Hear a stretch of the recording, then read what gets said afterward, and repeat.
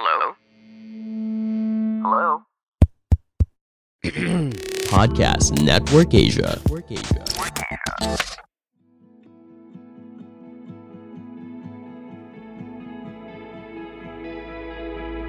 Welcome sa Grow Deep Podcast with me, Matthew. May tanong ako. Flexible ka ba na tao? And I don't mean flexible na kaya mo bang mag-split or what, no? That's not what I mean. And I know for one na hindi ko kayang mag-split, no? I'm not talking about the same as a physical flexibility. I'm talking about something else, this characteristic of becoming flexible. Ikaw ba, flexible ka ba? Natutunan ko kasi na most individuals who can do splits physically, hindi nila yun natutunan overnight.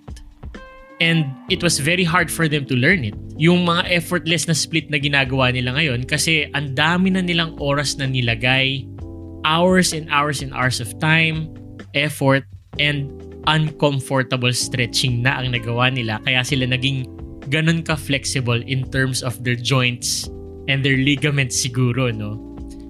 Pero hindi lang yun ng klase ng flexibility na kailangan ng time, effort, at saka ng uncomfortable na stretching, if I do say so myself. Yung tinutukoy ko na flexibility is the ability and willingness to adjust one's thinking or behavior. Okay? Yan yung flexibility na pag-uusapan natin. And ganyan din actually yung definition ng word na flexibility when you look at it online. In terms of character and value, it means your willingness or ability to adjust your thinking or your behavior. Marami sa atin ang nagkiklaim na flexible tayo. And maybe may kakilala ka na naturally flexible siya. Or yung vibe niya as a person talagang flexible. Madali silang mag-adjust, madali silang mag-adapt, and it feels like it's cool to be around them because you never really label them as stubborn or a difficult person. Or maybe ikaw, you are the kind of person that's flexible. There will always be people who fall into the Myers-Briggs or Enneagram personality types. Ano bang personality type mo? And some people tend to be more amenable. And let's just say that these people aren't the more type A personalities. Okay? For one, ako, type A personality pala ako. Ikaw, anong type ka? No? Huwag mo sabing type kita. Okay? Biro lang yun, guys, no?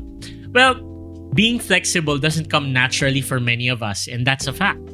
For example, I know that even though I've grown to become more adaptable over the years, I still struggle with adjusting my behavior and my thinking ng mabilisan. I can't do it as quickly as I should be doing it in some situations.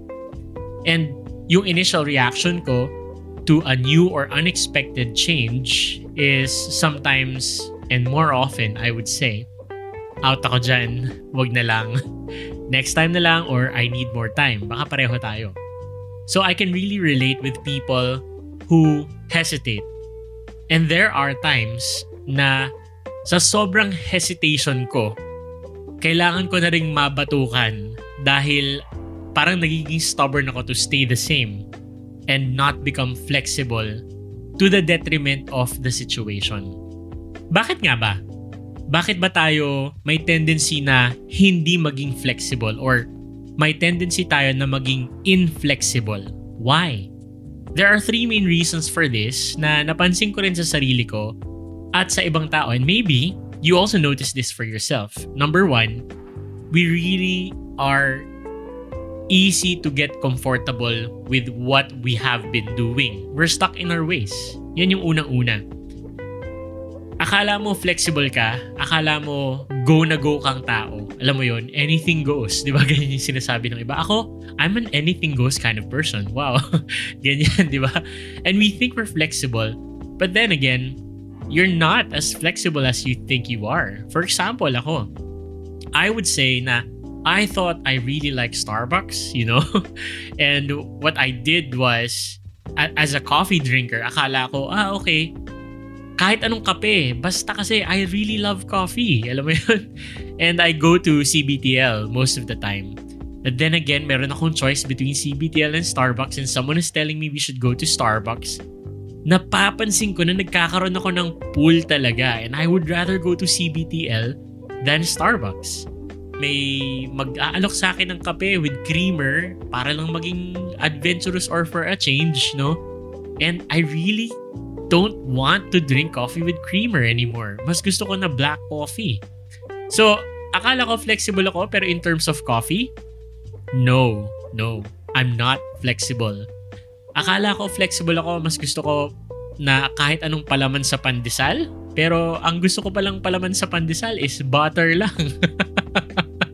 Alam mo yun, you think you're flexible, but very, very like, you are stuck in your ways, you have your preferences, and as you grow older, you become more and more used to what you have been getting or what you have been doing. And a little deviation from that thing will cause you to panic or feel uncomfortable. So that's the first reason we're inflexible, kasi we're naturally creatures of habit and we tend to get stuck in what we always do. Number 2, we, whether you say it or not, no, we believe our way is the right way. That's the second fact. We tend to be inflexible because you believe that what you do works for you and therefore it's the right way. And there's gotta be someone out there who's strong enough to convince you otherwise, diba? It would take a mountain of facts and arguments before someone tells you, no, that's not the way it is. And you will argue, diba? Pag sinasabi sa'yo, hindi ganito kasi yan. No, it has been working for me, diba? Let's say, for example, the vaccination argument. Kung ano man ang side na meron ka or nasan ka man sa side ng vaccination argument, you don't want to date someone who believes differently than you do. Believe me. Diba? Kasi like, you tend to believe that, okay, if you're vaccinated or you're unvaccinated, you know, if you're an apologist for this electoral candidate, you will not want to date someone who is opposite you because you believe you're right, diba? So, it's absolutely a sense of being right that drives you to also be inflexible. You're not willing to bend that because you believe that what you already have or what you already hold on to is the right way. Vaccination or not, it can also be your values, you know, and your point of view for many things in life. And so you're also inflexible because you believe that you're right. And number 3, and I think very important that we have to recognize, is we want to be in control. Umamin na tayo, no? We really want to be in control of our life. Well, I would say na ako for one, I always want to feel like I'm in control. I don't like surprises. In fact, no, when I have a birthday celebration, I want to know that someone is going to celebrate or someone is going to arrange a celebration for me. I'm that type of person. I'm not saying I don't like surprises, okay? I really appreciate surprises, but I just say like, I would prefer that I know if you're going to have a surprise for me kasi I like being in control kasi I know that maybe if something unexpected happens and I'm not ready for it, I might react in such a way that would offend someone else, you know? And I think that control is good to have, diba? O umami na tayo. Control is good to have. You want control over your time, over your resources. You want control over how the way things are because being in control gives you the sense that nothing wrong is going to happen, diba? And so we like being in control, and this desire, this likableness or this affinity, yung gusto mo na in control ka, will cause you to become inflexible, right? We tend to be inflexible kasi in one aspect of our life when we feel out of control in other areas. Diba? Ganun yan. And so maybe in one aspect of your life, you really are in control. And the reason why you're so protective of that is because you feel like dito ka lang talaga may control and sa ibang aspeto wala. Okay? So hindi ka magiging flexible dito. Pwedeng ganun ang nangyayari sa'yo. It might be that there's no control over your relationship status. Hindi pa dumadating si Mr. or Miss Right sa buhay mo. Or perhaps meron kang demanding na boss na hindi ka nabibigyan ng freedom sa trabaho, and therefore, in other aspects of your life, you tend to be inflexible kasi sa work na nga, nadidiktahan na ako palagi. Dito pa kaya sa aspect na to? Hindi. Pagdating dito, ako naman ang masusunod. Ganyan, no? These situations can make us grasp for control in other aspects where we find control to be ours. And so as a result, we become inflexible.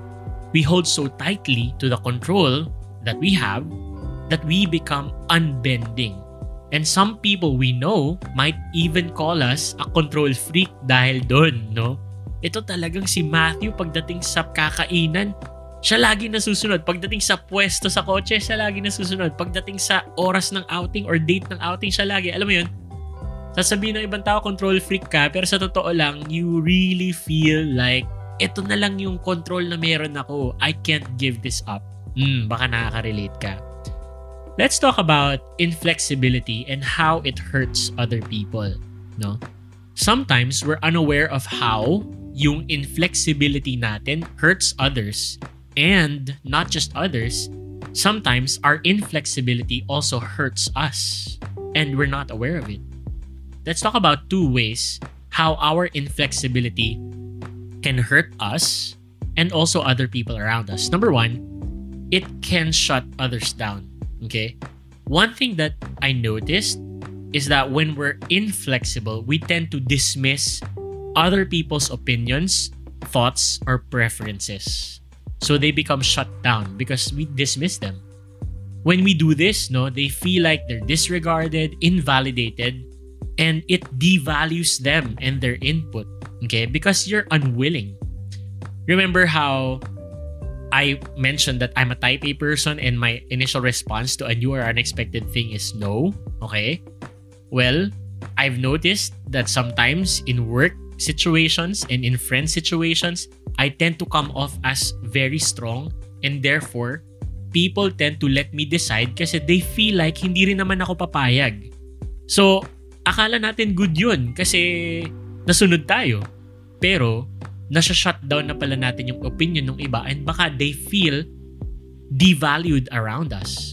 In this case, our inflexibility hurts others in such that they feel like they can't really speak out in front of us.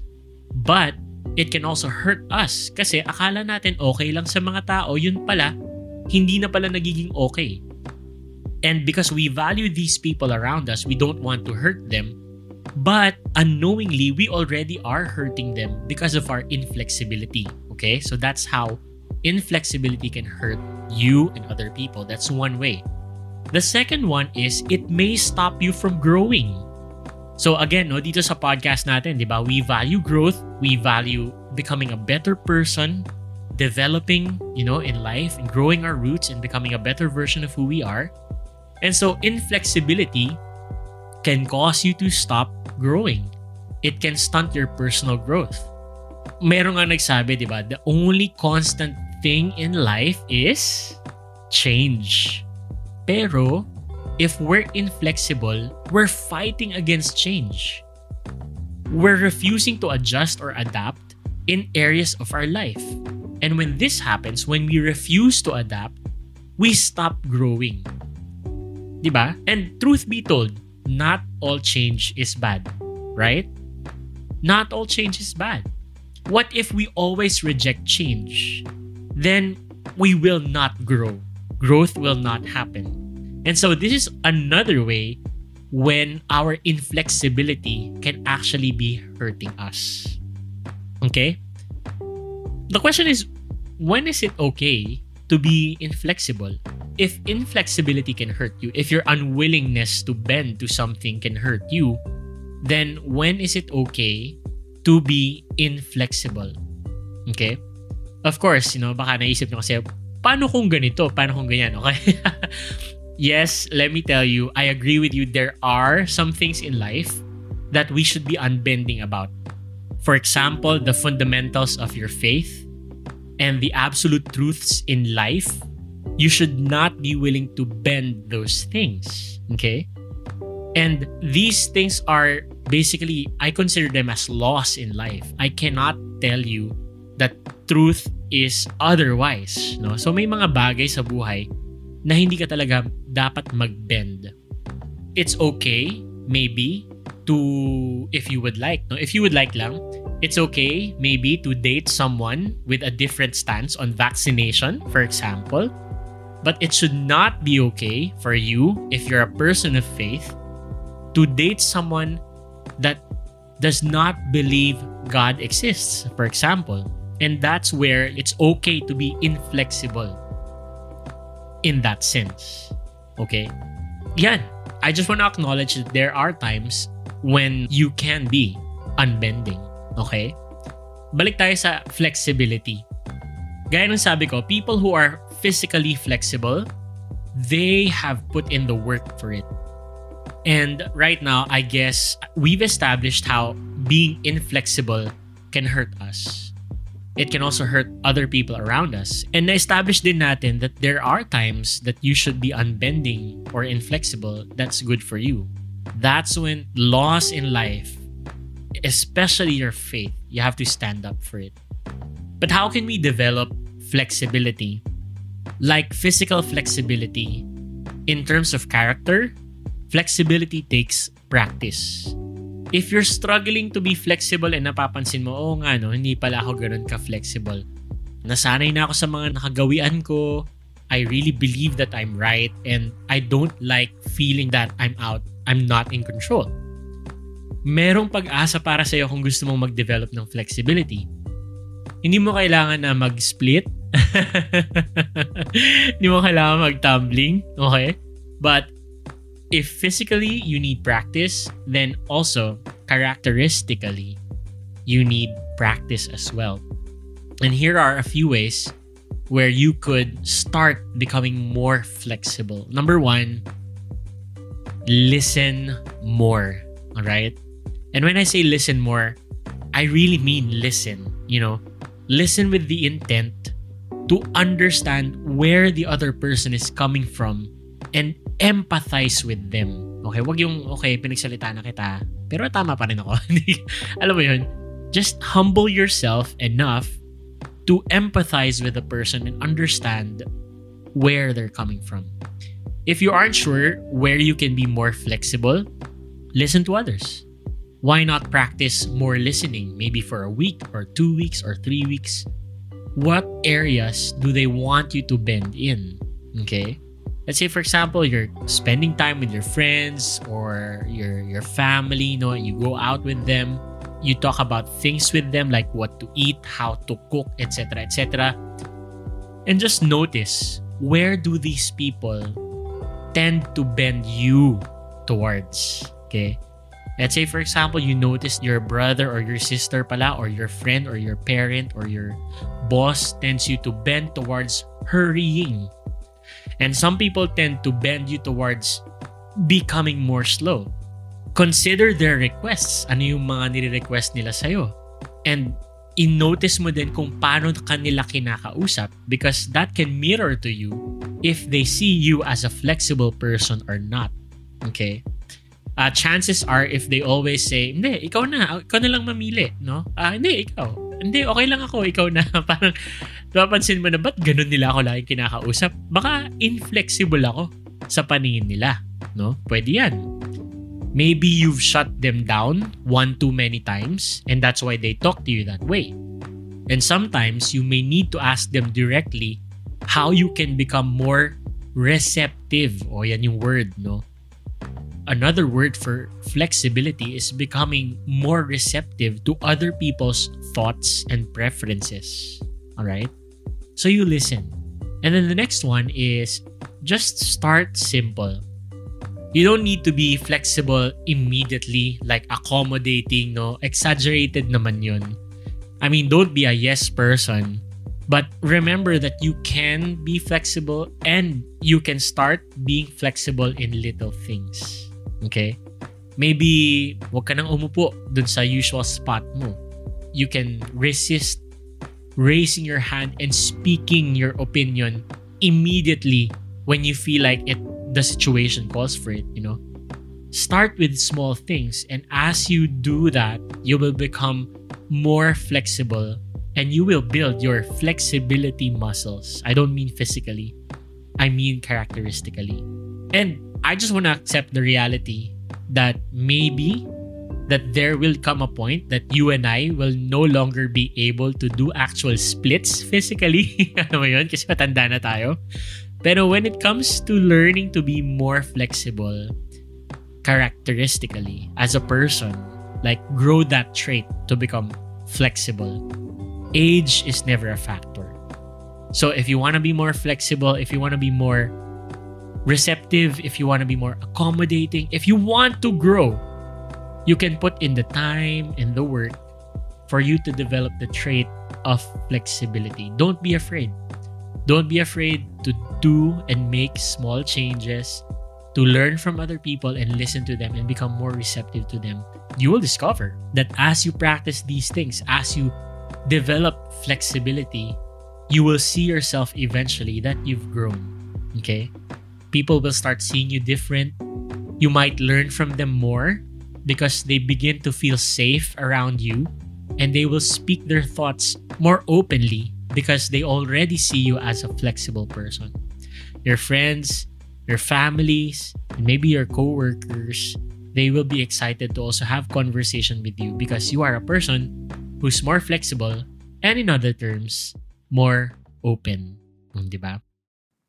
Well, guys, na gustong-gusto namin and na-appreciate namin kapag ka nagme-message kayo sa amin sa Facebook or sa Instagram to share with us what you're going through, how you appreciate the episodes, and maybe also ask us for advice. And maraming salamat dun sa mga nag-reach out na sa amin para humingi ng payo sa iba-ibang mga klaseng sitwasyon na pinagdadaanan natin. We really appreciate your trust. We appreciate your honesty. And we so love reading about what you're going through and how the episodes are also helping you out. Today, we're going to talk about a question sent by one listener regarding something that's happening with her, no? So, babasahin ko lang. Sabi niya, I'm a small group leader and recently I hardly meet my group virtually even when bumaba na yung restrictions. I'm not the same person before the pandemic or even during the early pandemic days. A lot has changed. Masyado din silang busy, referring to the people whom she's leading in a small group, and may kanya-kanya silang sked, which I respect naman. Pero alam ko sa sarili ko na ako mismo, when they said they're not available, I just let it be, like no one is available. It's about me. Wala din ako masyadong ginagawa recently to advance the kingdom, to live out my purpose or share the gospel. Ang question niya is, am I being too hard on myself? Or am I justifying the things that I didn't do for His glory because a lot has changed ngayon? Okay. Well, I think this is a perfect situation to talk about in relation to our topic, flexibility. And I would say, really, because of the pandemic, we've missed so many opportunities that we were used to before. But one thing that did not change, or one thing that stayed the same during the pandemic, was our ability to adapt, or kung pwede kong sabihin bluntly, yung pagbabago din natin as individuals. I would say na whenever we feel like we've been doing something in the past and something like a pandemic happens, we assume that we didn't change because the circumstances were halted, di ba? Lahat tayo nasa bahay, halos lahat tayo na-stuck sa iba-ibang klaseng routine, and nakala natin because the things we did were the same or did not change that much, we assume na tayo rin di tayo nagbago. Pero sa totoo lang, no? Lahat tayo nagbabago kahit na yung circumstances natin ay pare-parehas. Paano? Pwede tayong magbago kahit na circumstances or habits natin or yung schedule natin parehas dahil meron tayong aspect of self-awareness. Nag-iisip tayo. May feelings tayo regarding what our state of life is right now. And so if you feel like you've been changing and something in you has changed because of time, naisip mo bakit ako nagbago kahit na wala namang masyadong nagbago sa nangyari sa akin sa pandemic, no? That's only because you're alive. And that's only because you have become more aware of your tendencies and who you are as a person. And so I would say to our listener, no, I can't name you, of course, because I didn't ask permission. But I would say take heart.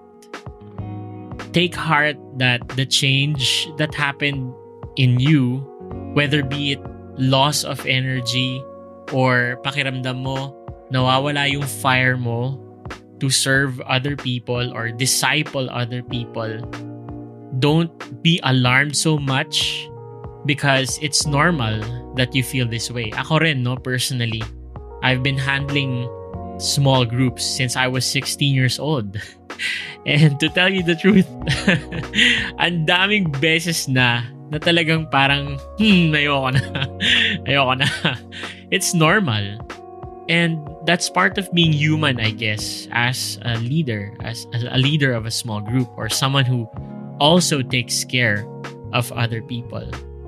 I've learned that times when I label myself as losing fire are actually times when God has been preparing me as well for the next assignment or for the next happening in my leadership role or in my leadership journey. Hindi ibig sabihin na nawawala yung fire ko, nagle-lessen yung pagiging leader ko. Ang ibig sabihin lang nun, may ginagawa si Lord para ma-prepare ako dun sa susunod kong gagawin. And God has never failed to always give me an assignment. It might be different from what I was used to, no? Pwedeng akala ko small group leader pa rin ako pero iba na pala, no? And I should be open to that. I should be open to the possibility that how I do disciple making can be different from how God wants me to do it. As a disciple maker for the past number of years since I was 16, I would say discipleship isn't limited to a small group setting. And so if ikaw, no, nakikinig ka ngayon and meron kang mga nililid na tao or iniisip mo, gusto ko rin mag-lead, huwag mong itali yung sarili mo sa model ng small group setting, small group circle na nagmi-meet kayo lagi. You can also impact other people's lives by one-on-one meetings, online conversations, and, you know, just think small. Small is big. That's what I want to share about this question today. Okay? So I hope that makes sense. I hope that speaks to you and encourages you somehow. Tuloy lang. Tuloy lang. Huwag mong i-judge yung sarili mo na wala ka ng fire. Pwedeng nare-redirect and binibigyan ka ng ibang klaseng experience para ma-prepare ka dun sa mga parating pa na pwedeng ipagawa sa'yo ng Diyos. Okay? Wonderful. Okay? So, if this episode helps you and if there's anything in your heart that you would like to ask or express, don't hesitate to reach out to us here in the podcast. It's @GrowDeepPodcast on Facebook and on Instagram. We'd love to hear your thoughts. And for those of you who asked questions na hindi pa namin nasasagot, please be patient. Sorry, hindi namin masagot lahat in one episode. But we really, really, really will answer you. We really want to thank you for reaching out to us. And if this episode helped you out, go ahead and share this episode to someone na alam mong matutulungan din. This podcast is brought to you by Podcast Network Asia. God bless.